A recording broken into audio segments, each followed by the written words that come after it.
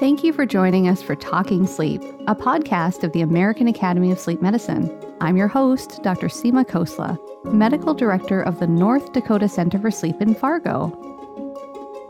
So I know we're all tired of COVID, but the reality is that we will be dealing with this for a long time. Some of our patients will have experienced life-changing illness and will need continued care and evaluation.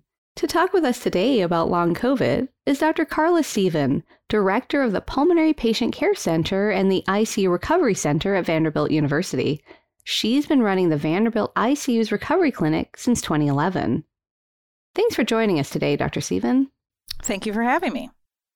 So talk to me a little bit about this ICU Recovery Clinic. That's not the same as long COVID clinic, right? It's not. We actually started the ICU Recovery Clinic in 2011 when a lot of data was coming out about the long-term outcomes after critical illness. And as ICU practitioners, we were relatively sure that the patients who survived our ICU stay went on to recover and have no further sequelae from their critical illness. This was, of course, not the case. And we decided to set up a care system to have them come back after the ICU so that we could screen for the sorts of problems that we were starting to see described in the literature, the so-called post-intensive care syndrome, which consists of new or worsening impairments in one or more of three domains: physical function, cognitive function, and psychological issues. So we, when we started that clinic, there was really only one other similar clinic in the United States, which was at Indiana. And that one was somewhat focused on geriatrics. So we didn't really have a good model for what kind of care would be most beneficial, what sort of services people would need. But, you know, we were used to practicing multidisciplinary medicine up in the ICU. So we kind of just translated our multidisciplinary team from upstairs in the ICU to downstairs in the clinic. And we had our pharmacist, we had a neuropsychologist, we had a case manager, and of course, medical people, nurse practitioners, and myself. I'm a pulmonary critical care doctor. And we just started seeing patients back and tried to sort of elicit what their needs were and tailor our care to that. You know, I used to love seeing my ICU patients in clinic. It always was such a kind of this bright, shining moment, right? Where you saw somebody who had been so ill and near death, then just kind of roll into your clinic. Is that the same now that we've had so much COVID? It's both the same and it's different. I think it's different in degree because the severity of illness for patients who are hospitalized with COVID critical illness these are really long hospitalizations, long courses of mechanical ventilation, a lot more ECMO, which we weren't doing even in the medical ICU in 2011.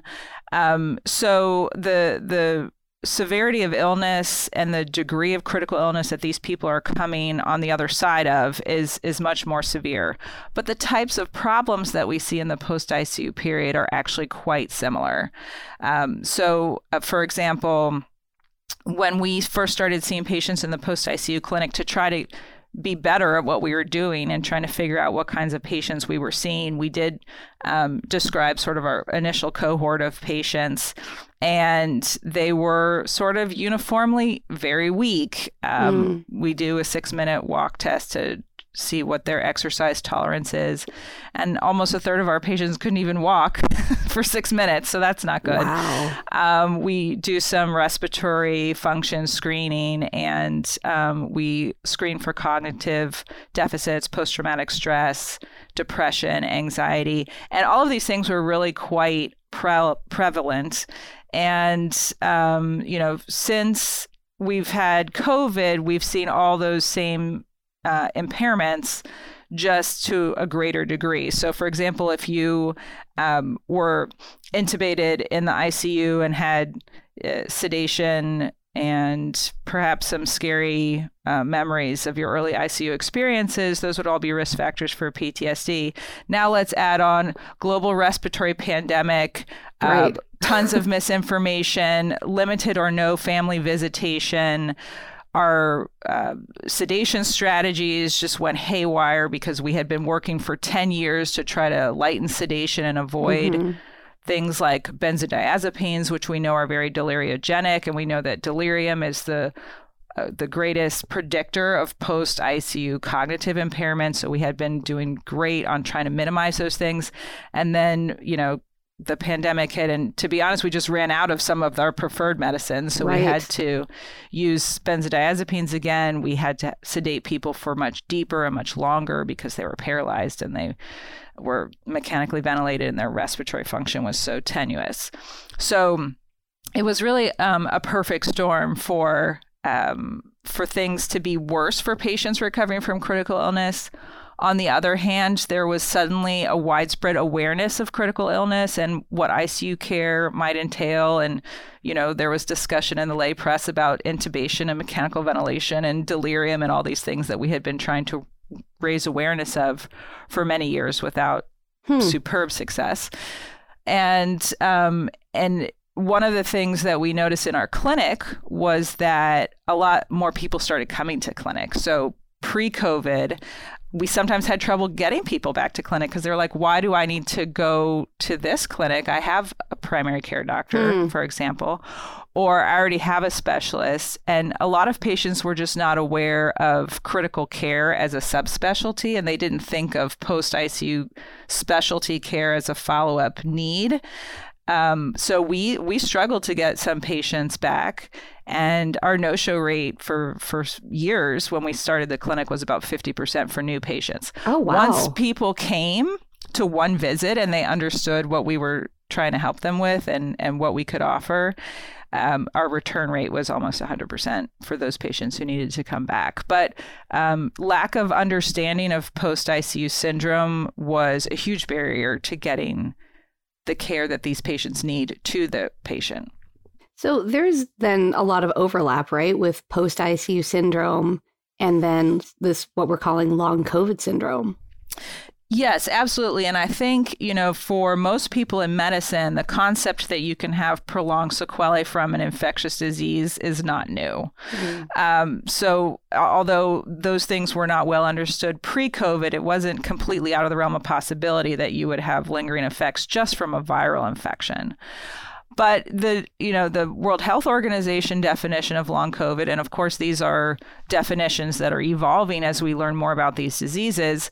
But in that definition, at least, they specify that long COVID is having symptoms beyond, 3 or 4 weeks, whatever you would consider the acute phase of an illness or infection. So symptoms that persist and don't have another explanation. To me, if you have post-intensive care syndrome, you have another explanation. I had a patient come in with pulmonary embolism, new hypoxemia. He had COVID, maybe 6 or 8 months before, and he had also had a fall at work. He had undiagnosed or untreated asthma. He had untreated obstructive sleep apnea. He had gained 30 pounds because he wasn't working his normal physical job. So he had like 5 other reasons to feel short of breath. And he asked me, do I have long COVID? I'm like, no, you have a pulmonary embolism and you have sleep apnea and you have asthma, and we're going to treat all these things and then see where we are. So, the range of impairments that we can see, which range from nothing, right, complete recovery, even from severe infection, to very profound impairments that are completely disabling, that requires a tailored approach to each patient and a careful look at their problems, and not just say, well, you had COVID and now you have shortness of breath, so you must have long COVID. Because especially now, and we are recording this in the middle of winter 2022. Omicron is widespread. I know very few people at this point who haven't had COVID in some form or another. And all the normal stuff is still happening. Like you can have COVID and have cancer. Right. You can have COVID and have other, respiratory or other diagnoses that may or may not be related to COVID. So we can't close our eyes to the possibility that patients are coming to us with complaints that may not be related to COVID. We still have to give each patient a thorough evaluation and listen and make sure that we're providing the best care that we can. Well, and that's just it, right? You've hit on something really, really important, is that we need to exclude anything treatable, right? And so one of the things that we are seeing in our sleep clinics is this, these sleep disruptions and sleep fragmentation. And it just seems like there's this big component of sleep disruption in long COVID syndrome. Is that your experience? Yes. So most of my patients that I see, all of my patients that I see in the ICU recovery clinic were in the ICU. So they were critically ill. But I also see a number of patients who are post-COVID in my general pulmonary clinic or as part of our Vanderbilt post-acute COVID clinic system. And a sleep disturbance, I don't think I'm telling your audience anything they don't already know, but sleep disturbance is quite a widespread problem in our modern society. But I will say what I see in the post-COVID, not ICU level care, and what I see in the post-ICU folks are a little bit different. Again, a matter of degree. I see very common sleep disruption problems in post-COVID people. One is obstructive sleep apnea or symptoms that kind of look like obstructive sleep apnea. That's just very common. I'm in Tennessee. We're not the slimmest state in the nation. We have a lot of folks who are overweight and smoke and, all the things that, and, take medications that aren't great for your sleep architecture. So all of those things can kind of contribute to obstructive sleep apnea. In the post-COVID population specifically, I will see very commonly patient has COVID. They have what is considered mild or moderate disease. So mild disease, you didn't have to be admitted to the hospital, although you may still be super miserable. Moderate disease, maybe you required oxygen, but you didn't have to go on a ventilator. And then, of course, severe disease being a sort of ICU level care. And the patients who have hypoxemia will have really, in many cases, prolonged hypoxemia, and it takes so long for their lungs to get better. Their lungs do eventually get better, but by the time their oxygen requirement has resolved, they're so deconditioned, and in many cases, they've gained weight that it is not possible to distinguish their shortness of breath from, lung issue versus deconditioning versus overweight plus minus untreated obstructive sleep apnea. So I send quite a few of those folks to sleep evaluation. And often I'm starting that because we're trying to make sure that they don't need oxygen anymore. So I do an ambulatory oximetry walk test in clinic. They don't need oxygen and with exertion. So then I do a nocturnal oximetry, which is, of course, not a great sleep study. It just gives me oxygen and heart rate. But you can see if somebody's oxygen drops intermittently accompanied by a raise in their heart rate, that's, suspicious for obstructive sleep apnea. So those are the folks that I will send for formal sleep study and try to get their sleep apnea treated. So then it's not necessarily that you have a sleep clinician on your multidisciplinary team. That would be a separate referral? Right. I do not. However, pulmonary, there are a number of specialists who do sleep, as you know, and so pulmonary sleep is are in my division. I have colleagues who do sleep, and if they're sitting next to me in clinic, I may just ask them. But for most people, I'll get them hooked up with our sleep clinic or a sleep specialist locally, because a lot of our folks come from kind of far away. But it is often difficult to get somebody into either a sleep clinic or into a sleep study in what we would consider a timely fashion. And I've had some folks get all the way up to the point where their sleep study was scheduled, and then they were too I had one lady call me and say, I'm here at the sleep center, but I'm not going to get the sleep study because, the tech is not wearing a mask and I don't feel safe. And, there's just a lot of anxiety around COVID in general, which just throws up barrier after barrier to people getting the care they need. Then we've had this recall of all these CPAP machines. Right. It's really not helped. Welcome to our world, guys. So a lot of folks who already had CPAP just quit it cold turkey because of the recall situation, which has not been great. So that's a little bit of separate issue in the non-critically ill folks. The other thing I see quite a bit with them is complaint of hypersomnia, so just sleeping more or longer than they normally would. And this is also not a new complaint. That's something that I've heard people complain about after they've been trying to recover from illness or injury for as long as I've been a physician. And, I don't have a good if it's really life limiting, like they can't work because of hypersomnia, then I will refer them to a sleep specialist. But in many cases, people are just trying to go back to work too soon.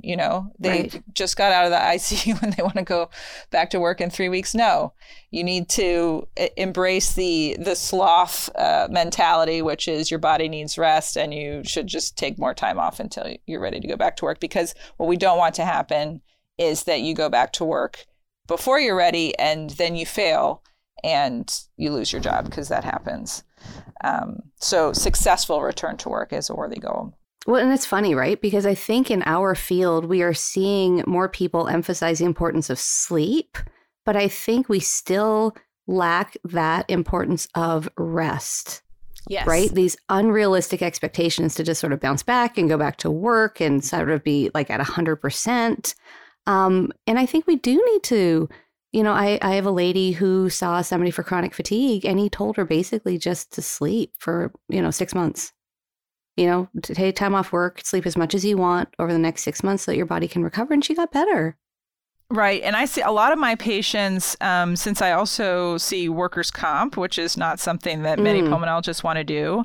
A lot of my patients, contracted COVID in the course of their work and have that added layer of anxiety to their case because it's a workers' compensation case. And those are, who gets COVID at work? Truck drivers, nurses, respiratory therapists, policemen, all these people who also do shift work, right? So it's a really multi-layered problem with sleep and recovery and rest and return to work, and then just this generalized anxiety of COVID and financial pressures later on top of it. So for most people, it's not one thing that's disrupting their sleep, but there are usually a couple of things that we can identify and target for intervention. So let's take a short break, and when we come back, we'll talk more about the impact COVID may have on some of our sleep patients. You're listening to Talking Sleep from the American Academy of Sleep Medicine. It's time to go back to sleep at Sleep 2022. The annual meeting of the Associated Professional Sleep Societies is returning in person June 4th through 8th in Charlotte, North Carolina. Register, view the preliminary program, and learn more at sleepmeeting.org. Welcome back to Talking Sleep. Our guest today is Dr. Carla Sievin, Director of the ICU Recovery Center at Vanderbilt. So, one of the things that we have really been trying to do in the field of sleep medicine is to expand our reach and be more collaborative with our non-sleep colleagues. So is there a role for the sleep clinician in a long COVID clinic? In my opinion, there is a role for a sleep physician in any of these phases of care that we've been discussing so far. So that would include pulmonary patients, patients who didn't have pre-existing pulmonary disease but have long COVID, and then almost universally, the patients who are critically ill will have some kind of sleep disruption. We talked a little bit about folks who were not in the ICU but might have sleep disruption related to their COVID or COVID adjacent. Right. The folks who were critically ill in the ICU, most of whom were mechanically ventilated, they have kind of an additional couple of areas that we run into with sleep disruption. One of them is, as I mentioned, many of these folks have been in the ICU for much longer than people were used to being in an ICU before COVID. So we have patients who were in the ICU for 4 months, 6 months, even longer. I had one patient on ECMO for 154 days. Holy smokes. Oh, poor thing. Yes. And eventually even went home on continued mechanical ventilation. So these are folks who have physiologically disrupted sleep. They got long periods of sedation that screwed up their sleep cycles. They were woken at all kinds of hours to have medical care and life-saving critical care, but it's not great for sleep. There's a lot of noise in the ICU, right. And there's a lot of light disruption. I mean, there's really no worse place, I think, on this planet for sleep than the ICU. So they really have physiologically disrupted sleep. In addition to that, there is a high burden of psychological impact from being in the ICU. And I didn't really realize how common this was until I started asking patients about their sleep. But I have for many years have worked in, I'll do my history and physical. And then as I start the exam, I'll just say, how's your sleep? I mean, it's a really open-ended question. And I get everything from, it's fine. And then the family members like shaking their head in the corner, snoring, have to pee 10 times a night, which there's not much I can do about because I'm not a urologist, all kinds of sleep disruption. But not infrequently, I will ask this very innocuous question and the patient will just break down crying. Yes. And it's really sad, that patients have this huge struggle that they wouldn't necessarily volunteer. But in the post-ICU population specifically, a lot of it is fear, post-traumatic stress and fear, afraid to go to sleep. I'm afraid I'm not going to wake up. They're used to being in an environment where they know they're being watched. So in the ICU, you're being watched 24 hours a day. And in that situation, they felt like they could sleep because they knew if they stopped breathing, somebody was going to come in and do something about it. And they don't have that at home. And they're still afraid that they're going to die in their sleep. I've had patients tell me that they are afraid to go to sleep because they're afraid to wake up intubated again, which of course, a lot of times people are unconscious around the time that they get intubated. And then when they're better enough to come off the ventilator, we lighten their sedation. And to them, it's just like waking up and now I've got a tube in my mouth, which is a terrible way to wake up. And so there's that fear. And there's just this general insecurity about breathing, and is my breathing, enough to keep me alive during the night? So that's something that obviously I don't have a fix for that, but that's one of the reasons why I feel so lucky to have a neuropsychologist with me in clinic, so we can really do some psychological counseling, validate people's fears, let them know that, they may feel crazy, but they are not alone. Many patients feel the same way and are afraid too. And having that validation in itself can be quite therapeutic. We also have a peer support group that meets virtually now because of COVID, and patients can, Zoom in and talk to other patients who have survived critical illness and share their experiences. And that also can be quite therapeutic. You've kind of added this whole other layer to this. I joke with my friends that I go through more Kleenex in my sleep clinic than I ever did in my pulmonary lung cancer clinic. And I think, and I've had time to reflect on this over the years. And I think, sleep is a very intimate thing, right? And it's such a privilege that these patients allow us into that sacred space and their guard is down. And so it's not at all uncommon for patients to just sort of start crying in clinic because we're exploring their sleep and why they can't sleep. And, it sort of nibbles around the edges of trauma, for example, or things like that. And now you're introducing this physiologic concern too, right? I'm gonna not breathe. I'm gonna wake up intubated. Mm-hmm. Absolutely.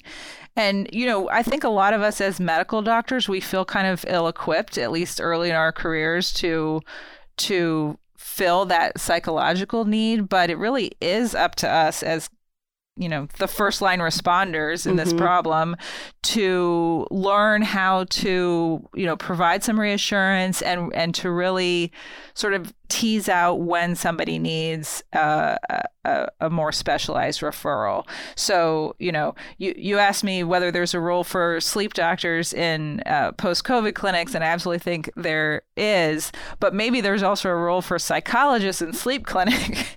Oh, 100%, yes. And I've had some practice settings, before I had kids and they sucked up all my free time and ruined my life. I would volunteer at a clinic for underserved people, and it was a faith-based clinic. And, they had kind of the old-fashioned flags on the door where you could put up the flag like this person needs a vaccine, this person, needs a nurse visit or whatever. And they had a spiritual flag, and you could put up the spiritual flag, and, a spiritual advisor would come in and sort of in a non-denominational way, try to meet the spiritual needs of the patient. And there are many things that we deal with in medicine that don't have a prescription that can fix them, but have these are actually spiritual needs manifesting as physical disruption. So I don't know of a medical setting where that wouldn't be a good idea to have a psychologist and a spiritual counselor. I felt very lucky here at Vanderbilt during the pandemic. Our care practices have changed in many ways, mostly not by choice. But one of the things that has been a huge benefit to me and to families and to patients and to staff has been having a pastor or a spiritual counselor on the floor dedicated to our unit. So we have that support in the ICU, but of course we don't have it in most outpatient settings. What a good point. They were always there, in the ICU when we would transition, from full court press to sort of allowing natural death.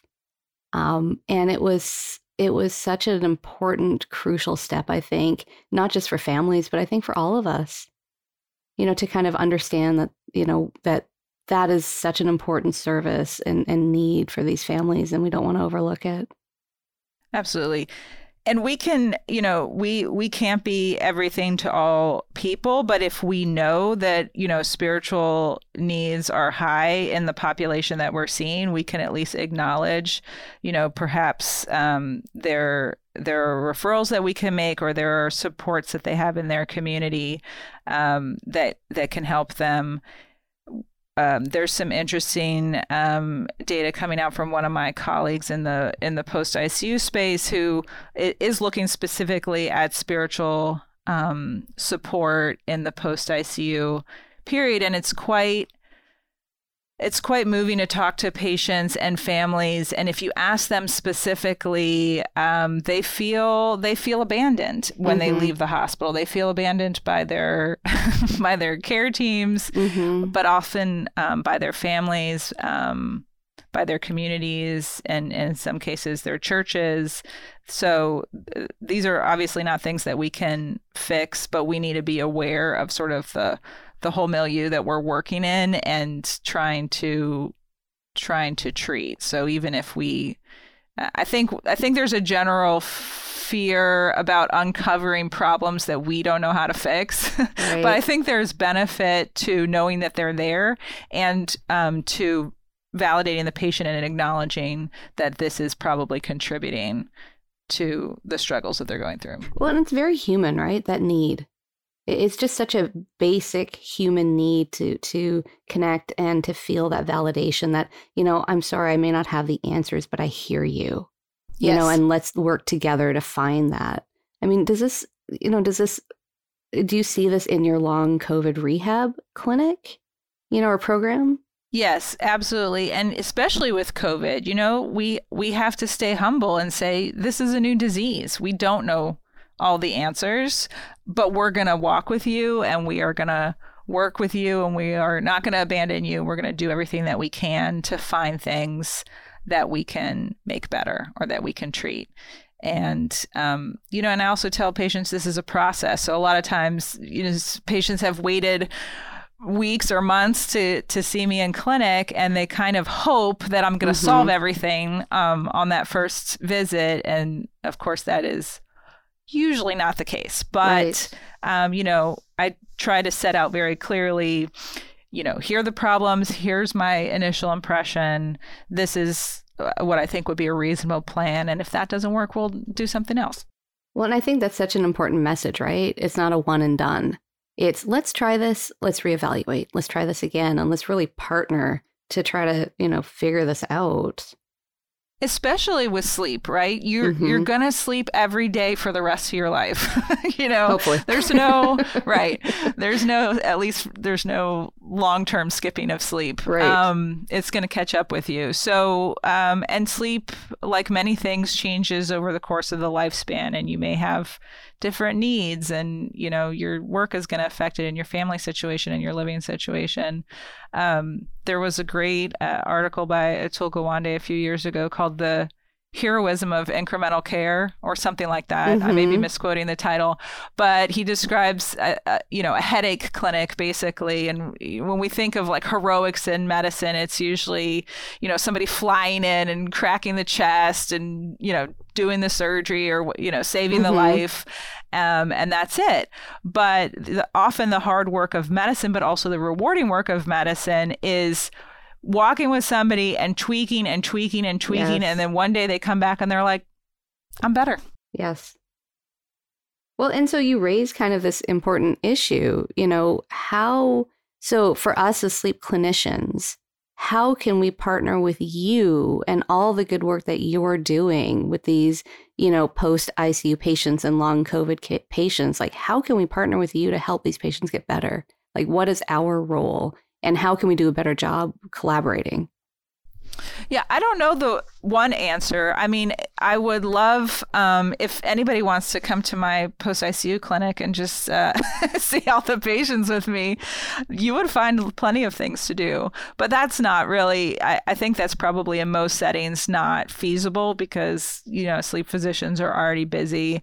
And that is also part of our job, building the systems that work for the patient and not, for us. It's not particularly convenient for me to have a multidisciplinary clinic on Friday afternoons because most people want to do something else on Friday afternoon, but it's a time when we have more time, we have clinic space, and that's when we've been able to create this program that meets the patient where they are. I don't know. It's -6 here and you're in Tennessee. I might be packing my bags tonight. All right. Well, walk carefully because we actually got a little ice last night and we're freaking out. Yeah, you probably wouldn't. You'd probably be like, what ice? Yes. And I think, just establishing those personal relationships like you would with any sort of referring or referral partner, having somebody that you are colleagues enough with and hopefully even friends enough with that you could just text them or call them and be like, hey, I have this, this sleep question. Does this patient have to drive 3 hours for another appointment or can I just tell them exactly this? And that's been very helpful to me. So working, of course, I work in a tertiary center, so I have every specialty that I could want. I can call them. But in many settings, you have to kind of actively go out and meet those people and build those relationships so that you can have that collaborative relationship. But it goes both ways too, right? So they're gonna call you about their thing. Absolutely. Yes, whenever I cold call or email somebody at Vanderbilt, I'm always like, I'm happy to provide some pulmonary ICU support if you ever need me. I hope you don't. Are you bartering your services? Yes, absolutely. I will barter. I have no shame when it comes to, trying to make something easier for my patient. My brother's an endocrinologist in Canada, and I will just text him some. I'll be like, okay, hang on. this person has this and this is their whatever level, and then I'll just wait for him to text me back so I can let my patient know if it's, a scary thing or an okay thing, or does this need an urgent referral? Do they need to see endocrine at all? Is this like a something or a nothing? And sometimes that, that piece of knowledge, and I always preface it with, this is totally, just like a nothing, but yeah, I think it's important because, it is part of partnering with your patient, right? Like they can't see a million different people. Right.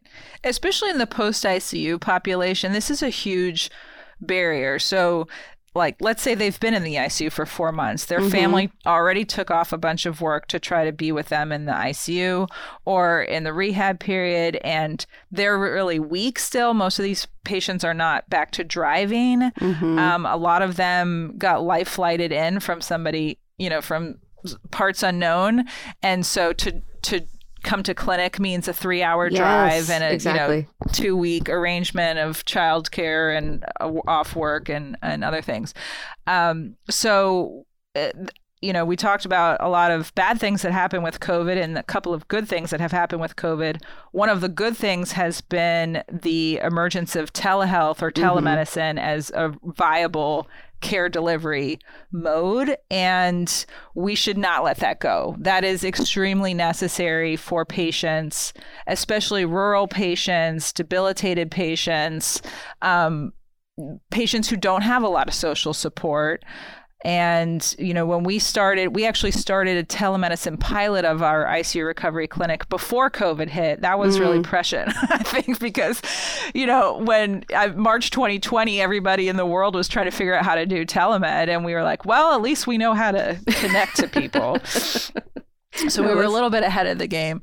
But, I don't consider myself an early adopter really of anything. And especially when it's technology concerned. And I am kind of old school. I like to sit in the room with my patient, listen to them, see their body language, listen to, examine them.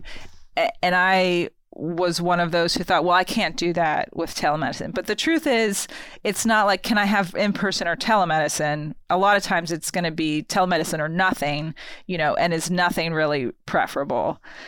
Or both, right? Right. Like maybe it is like somebody with a TSH of 7, right? Like they see the endocrinologist that lives 4 hours away, and the endocrinologist looks at all their labs and says, you know what, let's repeat this lab in a month or 3 months or whatever. I mean, you've saved that person a big trip. Absolutely. And there actually have been a lot of benefits that we didn't anticipate. For example, you get to see where the patient lives. Exactly. Often their family member is there. We've had all kinds of interesting experiences with telemedicine, but I recall one patient where one of our screening questions in post-ICU clinic is, we really see this as a pregnant moment for teaching and health improvement and post-traumatic growth.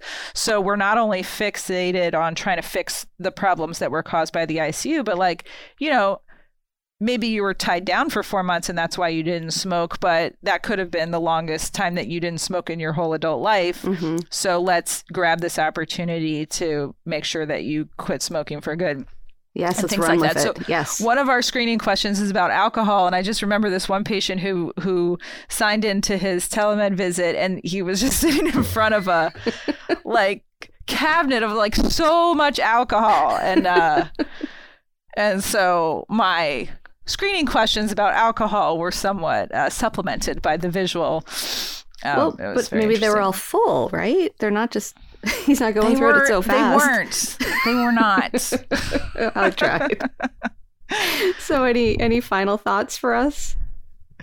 Well, I think this is great what you're doing. And, just as COVID has brought the concept of recovery from illness in general, and especially post-critical illness recovery, to the forefront and raised awareness of this for the same reason, I think there's so much that our patients and families and just sort of the lay population can learn about sleep.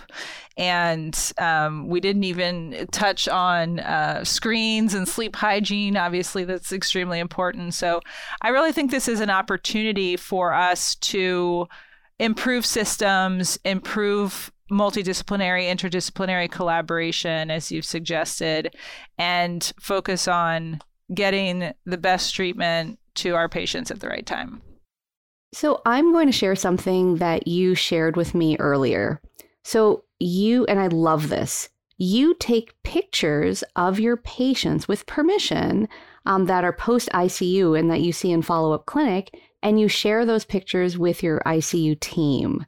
I love this. I used to love post-ICU clinic. I think that's really where you get to know the person that is under all those lines and tubes, and it must be especially gratifying now. So I hope you get to have more of those wins as we get through this seemingly endless pandemic. Thank you so much for taking the time to talk with us today. It was a pleasure. Thanks for listening to Talking Sleep, brought to you by the American Academy of Sleep Medicine. For more podcast episodes, please visit our website at aasm.org. You can also subscribe through your favorite podcast service. And if you enjoyed this episode, please take a moment to leave a rating or review. For more feedback or suggestions, email us at podcast@aasm.org. I hope you'll join us again for more Talking Sleep. Until next time, this is Seema Khosla, encouraging you to sleep well so you can live well.